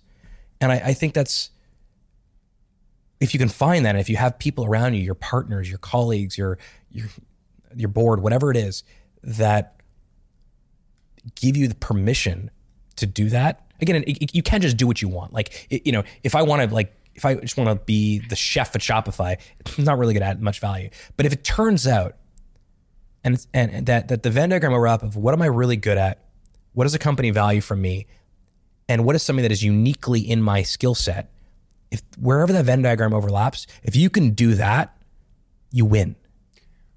What about in the pandemic when you were struggling? Did you have an actual conversation? I'm asking this question because I'm so compelled by when specifically with some men who are often a little bit more hesitant to talk. I'm compelled by this idea of when we speak, when we reach out to a friend, a wife, a partner to say, listen, I'm struggling here. And do we do it after? Do we do it during? When did you do it? I did it way too late. I waited way too long for that, and I wish I had it. And I think it would have saved a lot of grief. I would have been. I don't think the pandemic was especially great for anyone. All of us sort of dealt with it in our own way. But I think that I made it way more difficult on myself because I was lonely and unhappy, and maybe had some sort of maybe there was. I talked about anxiety, but maybe there's a bit of depression there as well. However, I didn't talk to anyone about it because I didn't feel like I had the right to complain. I didn't feel like I had enough, that I had enough permission to complain. Like, there were people that were losing their jobs, and there were people that were dying, that were sick. Like, I'm going to complain about the fact that I'm a bit lonely. And in hindsight, I should have done it differently. I should have said, look, I recognize that I'm very fortunate, very blessed, but I also recognize that I'm also really lonely right now. And I think what that would have, by telling people that, by saying it out loud, there's that whole theory about don't tell people your goals. I call bullshit. A lot of bullshit that is. I think it's ridiculous. Don't tell people your goals. I think you should tell everybody your goals, because the cool part is if you have people around you that are good people. They're going to hold you accountable. And you may actually hit your goals way faster, more effectively. And it's fun to share in a celebration and celebrate someone you know who deeply wanted to do something who actually ends up doing that thing. So it's funny because if you feel like you can't share with people your goals, it's really, what you should do is get new friends. Totally. You know what I mean? Like, why wouldn't you want to tell your friends and the people around you have ambitions? Well, the common critique of telling people your goals is that when you tell someone your goal, you as an individual, you get something from that. And so the critique of it is you don't deserve anything by just saying something out loud. That, I think it's complete bullshit. I think if you want to do something and you put it on social media. In 12 months from now, I'm going to run a marathon or ultra marathon. In 10 months from now, I'm going to have, $2 million of sales in my online store. In 10 months from now, I'm going to, do something really challenging and difficult, especially on social media where people love to rip into each other. That may hold you accountable.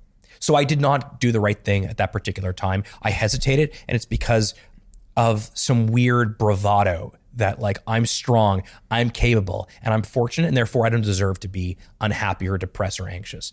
And I actually think my biggest lesson from all of that is vulnerability for the right people. To your point, good friends, good family, good colleagues, good partners. It shows strength. It does not show weakness. And I was very weak, and I didn't want to show vulnerability.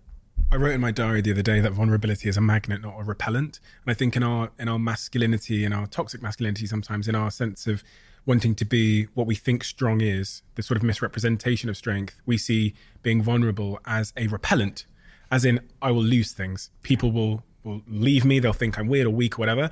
And then every time I've ran the experiment of vulnerability, and when I say experiment, I mean because it feels risky sometimes, it's a magnet. It almost always. The world. It's like the antidote for loneliness in many respects. And there's another really important thing to say, because you were in that basement during the pandemic, your family were there in the house. And we often confuse this idea of being alone with loneliness. Totally. And Simon Sinek's, actually, I give him credit. He came on the podcast the other day and he said, he talked about how lonely he is right now. And the brain goes, do you not have any friends? He goes, I have loads of friends. I have loads of people around me. I have a big team, but I'm lonely. There's an important distinction to make, which I'm sure you can speak to in your, because I was thinking, well, you had your family, had your wife, but I was like, no, Steve, you're falling into the trap again. He wasn't alone. So I was not alone, but I was lonely. And actually, this is where, going back to your point earlier, which is a great point about entrepreneurship being a lonely activity or a lonely sport, by having more people around you on the journey with you, even if they're on their own journeys, but they're sort of tangential to your journey, it's a little bit less lonely. Yeah. And if you do that across a couple of different areas of your life, like if you work out at a gym or you go for runs in the morning, finding someone else to run with you is one thing, but finding someone else to run with you who's sort of going through the same, like, I want to run 5 kilometers and it's tough for me right now. You do it with somebody else who also wants to run 5 kilometers and it's tough for them too. There's an immediate connection there. So in one case, you may be you're not alone because you have someone running with you, but you're lonely. In another case, if you're on a similar journey together and you have a shared experience, or you're sharing an experience, that takes away from the loneliness. How does that square with Shopify's approach to remote working? Because this is a debate I've pondered over and over and over again in my head, which is like, there's no correct answer here. We all know that. Everyone's got a different mission. Every company's got a different mission. But one of my reasons against this total remote work scenario is because I think there's been a decay in community institutions in our world. So in the UK, like, all the pubs are shutting down. We don't have community centres, churches, etc. Work seems to be one of those institutions that remains, that does bring us together. Although that's a dangerous thing also, right? Of course. Yeah. And it's also age and demographic specific. And there's a little bit of privilege in there as well, because, everyone's situation is different. This is something I'm evolving on. But when I'm like an 18, 19-year-old, just left university, when I'm 21 years old and I've just left university, I want to be, do I not want to be around people to build connections, to build skills for synchronous work? Will I not be more lonely doing remote work potentially from my studio apartment in the middle of the city where I live in a cardboard box, as I used to once upon a time?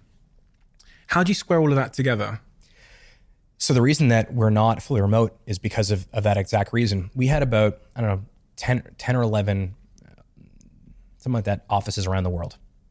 And we were full-time in the office pre-pandemic. And now we sort of have this model which we refer to as digital by design, which means that office centricity is over.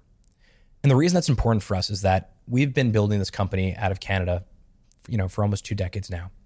And so in every single job offer we gave, there was an asterisk that said, as part of this offer, there's a condition you have to move to Canada. And so that immediately limited the type of talent, type of people that would come to Shopify. And so there's a real advantage to the fact that now you can work anywhere you want. So that's really valuable for us. First time that our new CFO is based in New York, our new GC is based in DC, our chief operating officer is down south. That is great. People can live wherever they want. However, we didn't close the offices. We converted them from quote unquote offices to more of these we call bursting locations, where you can come in for a burst, which is just an on-site. And we actually not only like the idea of people coming in, we force people to spend time with their teams in person at least once a quarter. And what you see is the healthiest teams may not have to meet as regularly because there's enough of a trust battery where the residue of the trust battery can be distributed. But for teams that are just forming, it is really important for them to be in person. And we really encourage that. So we're not really hybrid because it's not 3 days in, 2 days out or anything like that. It's just work from anywhere you want with the condition that you must spend time together with your team in person at least once a quarter, in some cases once every month. Every solution, every answer has a downside. For sure. Office centricity has a downside, a clear one. Totally. What's the downside in your view of that work from wherever you want, but once a quarter? It depends on if your manager really likes the idea of being in person, you're probably gonna be in person more often. Yeah. And if your manager does not, you may be less. So we're trying to work around that and create some guardrails there, but I don't think there's any perfect solution. A lot of companies are going the opposite way now. You're hearing like Snapchat and Twitter. Yeah. They're all going, they seem to be going back to like 80% in the office, etc. The good news or the bad news is I don't think anyone's got this right. Yeah. And the companies that will get it right longer term are going to be the ones that are most introspective about this. What's working, what's not. Be honest about it. So we know that being fully remote doesn't work for us. We need to be in person sometimes. Mm-hmm. We also realize that it's really an amazing opportunity for someone to come to Shopify who can have an incredible role, building great product or doing something at the company that's very valuable and live anywhere they want. Mm-hmm. That is an amazing opportunity. In the early days of Shopify, I moved to Ottawa, Canada for Shopify. I mean, that's a big thing for my family. Mm. So the fact that they can live anywhere I think is really great, but I don't think anyone has really knocked it out of the park just yet. What I would also say is that, just back to the Simon Sinek quote, or philosophy, I think we all need, we may not go to church as much anymore or youth groups or, organized sports. I think we all need our own version of that tribe. And I think developing your own community and your own tribe, even if you guys sit around and stare at screens and you're playing video games together, I think having these rituals, I'm not religious, I'm Jewish, but I'm not religious, but every Friday night we have a Sabbath dinner, Shabbat dinner. And we say sort of the very basic Jewish prayers, but this ritual that my kids look forward to, where they say Shabbat Shalom, and my wife, makes this amazing home cooked dinner. I mean, no matter what happens, I'm home Friday nights. Even if I have to travel, I'll go home, then I'll leave Saturday morning, because that is a ritual that I think is important. And I think we all need rituals in our lives. And I think the cool part of rituals is you can create new ones all the time. The key though is consistency. And the direction of travel at a very macro level with all these things that are happening in technology seems to be one in which where we're being stripped of community and in-person connection, which seems to, humans aren't changing, technology is, but our innate fundamental Maslowian or psychological needs aren't changing. But the society we live in, I think, is optimizing against our, against natural connection, living in 4 white walls in the middle of a big city alone, swiping on Tinder, ordering your food using a piece of glass screen. All of these things seem to be robbing us of that connection. And I reflect on this a lot. I go, the reason why the Diary of a CEO is successful and the reason why a lot of the things we've done have really worked well in terms of the content and the media is because we, without really being that intentional about it, to be honest, have created a sense of connection for people. They will hear your story about your own insecurities or about the things you've struggled with, and that will make them feel heard and understood and connected in some way. I love that. I actually think that is one of the most, this sort of shared experience, even if I don't know you, is really impactful. We may not know each other. We may have never met before, people that are watching. But if anything that I said, anything in my story resembles your own or resonates with you, hopefully what you take from this is that there is a way to get over some of these things. Some things you don't get over, you simply manage it better. But there's no one, I got a chance to meet pretty much anyone I want, just like you do. Nobody has it figured out.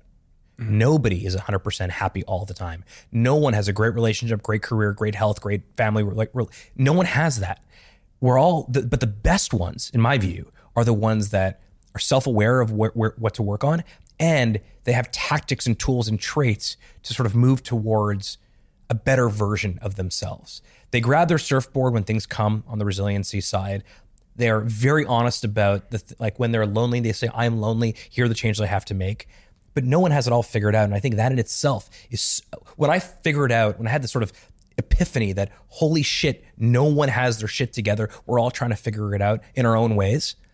It was freeing for me. It's so true that nobody's there. It's like a party that you're striving towards that actually nobody's at. You know everyone. I mean, you know more people than I. Like the people that sit in this chair that, are way more successful than I am. I've listened to a lot of your interviews. We're all kind of working on our own shit. Yeah, everyone is. And the ones that say that they're good, I don't know. I think they're lying. On that point then, so we made these cards. They're actually on sale on Shopify. We use Shopify to sell these cards. And it's very much... I'm glad I didn't want to say that.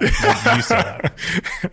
They're called the Diary of a CEO conversation cards. And what we've done is we've taken all of the questions that all of our guests have left in the famous Diary of a CEO, all of the amazing guests we've had on the show. We always ask them to write a question that helps people to go a little bit deeper. And we've made them into these cards. On the front of the card, you'll see the question and the person who wrote the question. On the back, you have a QR code. Scan that. You can see the next guest that had to answer it. So we're really letting the cat out of the bag here. Cool. I picked 3 cards for you. The idea is that people will buy these and then play them at home with their friends and connect, because vulnerability is the door to connection. You just have to pick one. Sure. Gary Neville. Tell me something you've never told anyone before. I don't think I'm a great father. I want to be a great father, but I don't feel I'm a great father. I feel like I have like 10 units of energy, and if I give units of energy somewhere else, then I don't give it to that. And I haven't figured out the right dynamic yet. And I worry that at some point, my kids will be too old, they'll be out of the house, and it'll be too late. And I really want to be a great father. So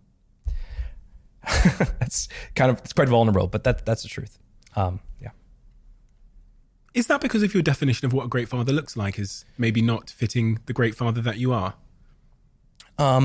Potentially. Do you see what I mean by that? Yeah, I do. Because you're an inspiration. This goes back to am I enough of a father? Am I enough? Right. But the thing about the like being a great father is there is a limited time component to it. I don't know how much. Like Bailey is 6. In 12 years, she's going to be off out of the house somewhere, I suspect. I get 12 years to become a great father. And I don't know exactly the right path to get there. I know what my weaknesses are, but they're a little bit elusive. It's am I present with them? Am I mindful to their needs? But that's something that I struggle with. And I'd like to be, if I sort of think about 3 or 4 elements of my life that I want to be world class, my work, my relationship to Lindsay, my contribution to the world, from a charity perspective, that 4th bucket is can I be a really great dad? And I don't also know how to gauge that. A lot of the other metrics I can gauge. Lindsay was very clear to say, like, you're a great husband, or like, you weren't a great husband this week. My work can be reflected by my performance. I don't think the stock price is exactly directly, I think that's more correlation versus causation. But the other points in my life, my contributions to the community, I can measure those things. Don't know if I can measure if I'm a great father or not. Because of that, it makes the whole thing really challenging. Maybe like the other things we've spoken about, this great father party is a party that nobody is at. Potentially. I've never met someone that says, I am a great father. Yeah. You may be right. Now, maybe actually the pursuit of that is in itself what I'm trying to do. As is the case with the life, right? Right. Exactly right. But by the way, even go back to vulnerability. Millions of people are going to watch this. And maybe there is someone who's watching that actually, it's like, hey, actually think I am a great father. And here are the couple things that I use to gauge that. Interesting. One of my friend of mine who, he's not really my parent role model, but maybe he becomes that at some point. I asked him what a great father or a great parent does. And he says, one thing, independence. Are your children able to be truly independent? I thought that was really interesting as sort of a metric for gauging whether or not you've raised, you are a good parent. Another one says, like, there's a famous quote, which is, you're only as happy as your least happy child. Have you heard I've that, heard right? that before, yeah. I've actually heard the corporate version of that, which is like, you're only as successful as your least successful division of your company, which is also a really interesting way to kind of put that. But that would sort of be the one that I don't think I've admitted that because I haven't really had a venue to actually say something like that before. We have a closing tradition on this podcast where the last guest asks a question for the next guest. Obviously, that's what becomes these conversation cards. The question that's been left for you, interesting one, because it's a bit left field, but what's a common misconception people have about you? And more importantly, how does it make you feel? Because I talk so much about entrepreneurship, I've heard this now from a number of people that I don't ever talk about the failures that I've had from a business perspective. And partially I don't do that because I don't think they're necessarily that valuable relative to some of the successes. We talked about DJing and t-shirts and Shopify. There are literally 20 other companies that I've started that have been total fucking failures. And I think the common misconception is that the stuff that I've worked on have all been not huge success, but generally successful because I talk about them so much. And it makes me feel sometimes like more recently, that I'm not being as helpful or honest as I should be, because I just don't have the space or the venue to talk about the slipper company, the poker chip company, the nurse uniform company. Like, those are all real companies that I started when I was in college or undergrad or when I was a teenager that failed miserably. And the misconception is that I think that everything that I've worked on has turned out to be good or successful. When you look at yourself in the mirror, and I'm just saying that as a metaphor, and then you look at the perception of you, does that create a certain dissonance or a feeling of like, I don't know, people call it imposter syndrome, which is a term I don't love, but often when you reach high places because you're involved in very successful ventures and pursuits, there's this kind of like perception which might not match the perception or the voice that whispers in your head when you're alone. I have that as well. So here's another way to put sort of the failure thing. I do a lot of TV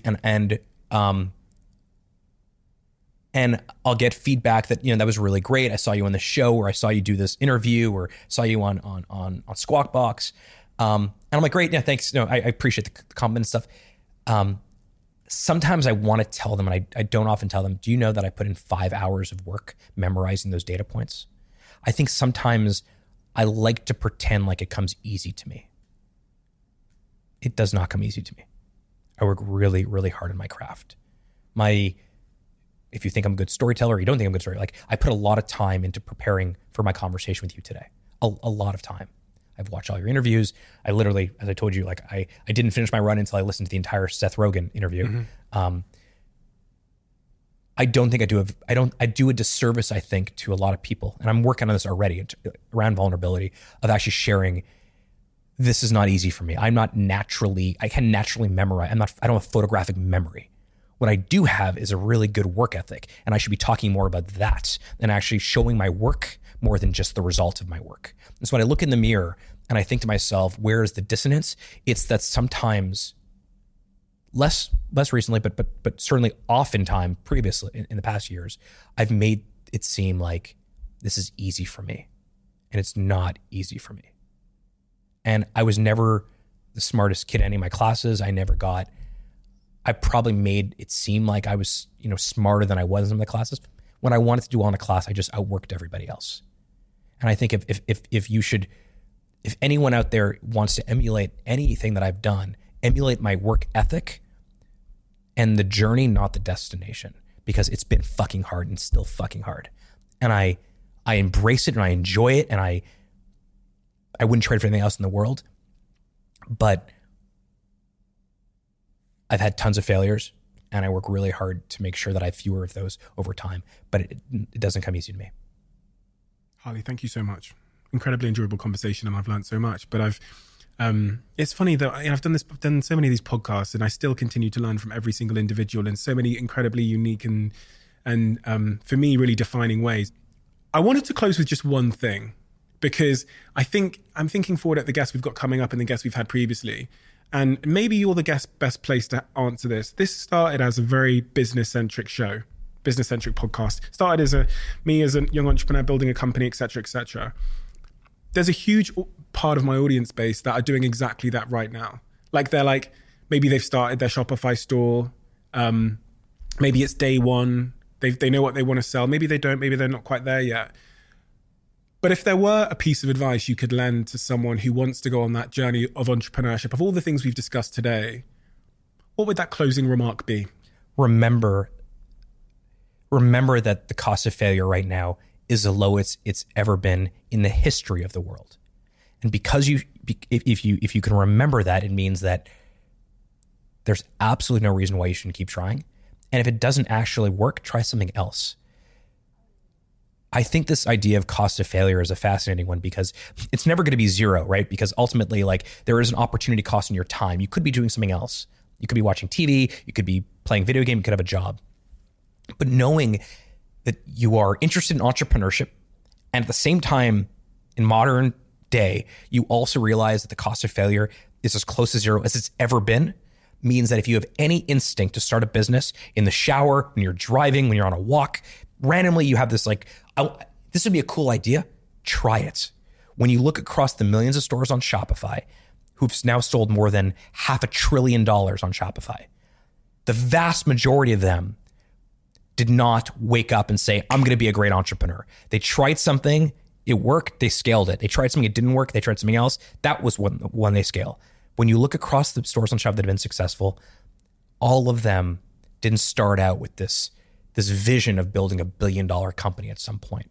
And I think that the fact that we can start a business now for the price of a couple cups of coffee, and that business can grow to be a large, multinational, multi-billion-dollar company, if that's what you want, that did not happen.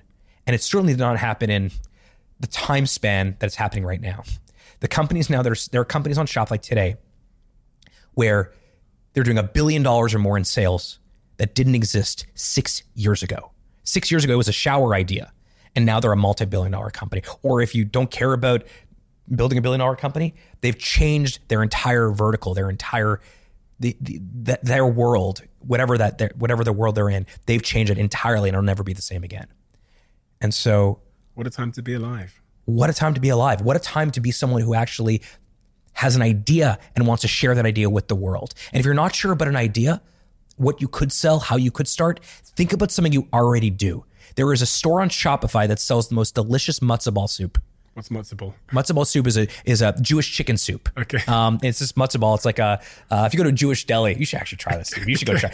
There's a store on Shopify that sells matzo ball soups, and when you look at the story of how it got there, they were just making matzo ball soup for their friends and family. And at some point, they realized, maybe I can share this with the world. And they do. And now they have a real business doing the thing they already were doing, except now someone is paying them for that. That is incredible. And that's the time we're living in right now. What a time to be alive. Harley, thank you so much for your time Steve. and your generosity. It means the world to me, and it's been an incredibly important conversation. Great conversation. Thank you for inviting me.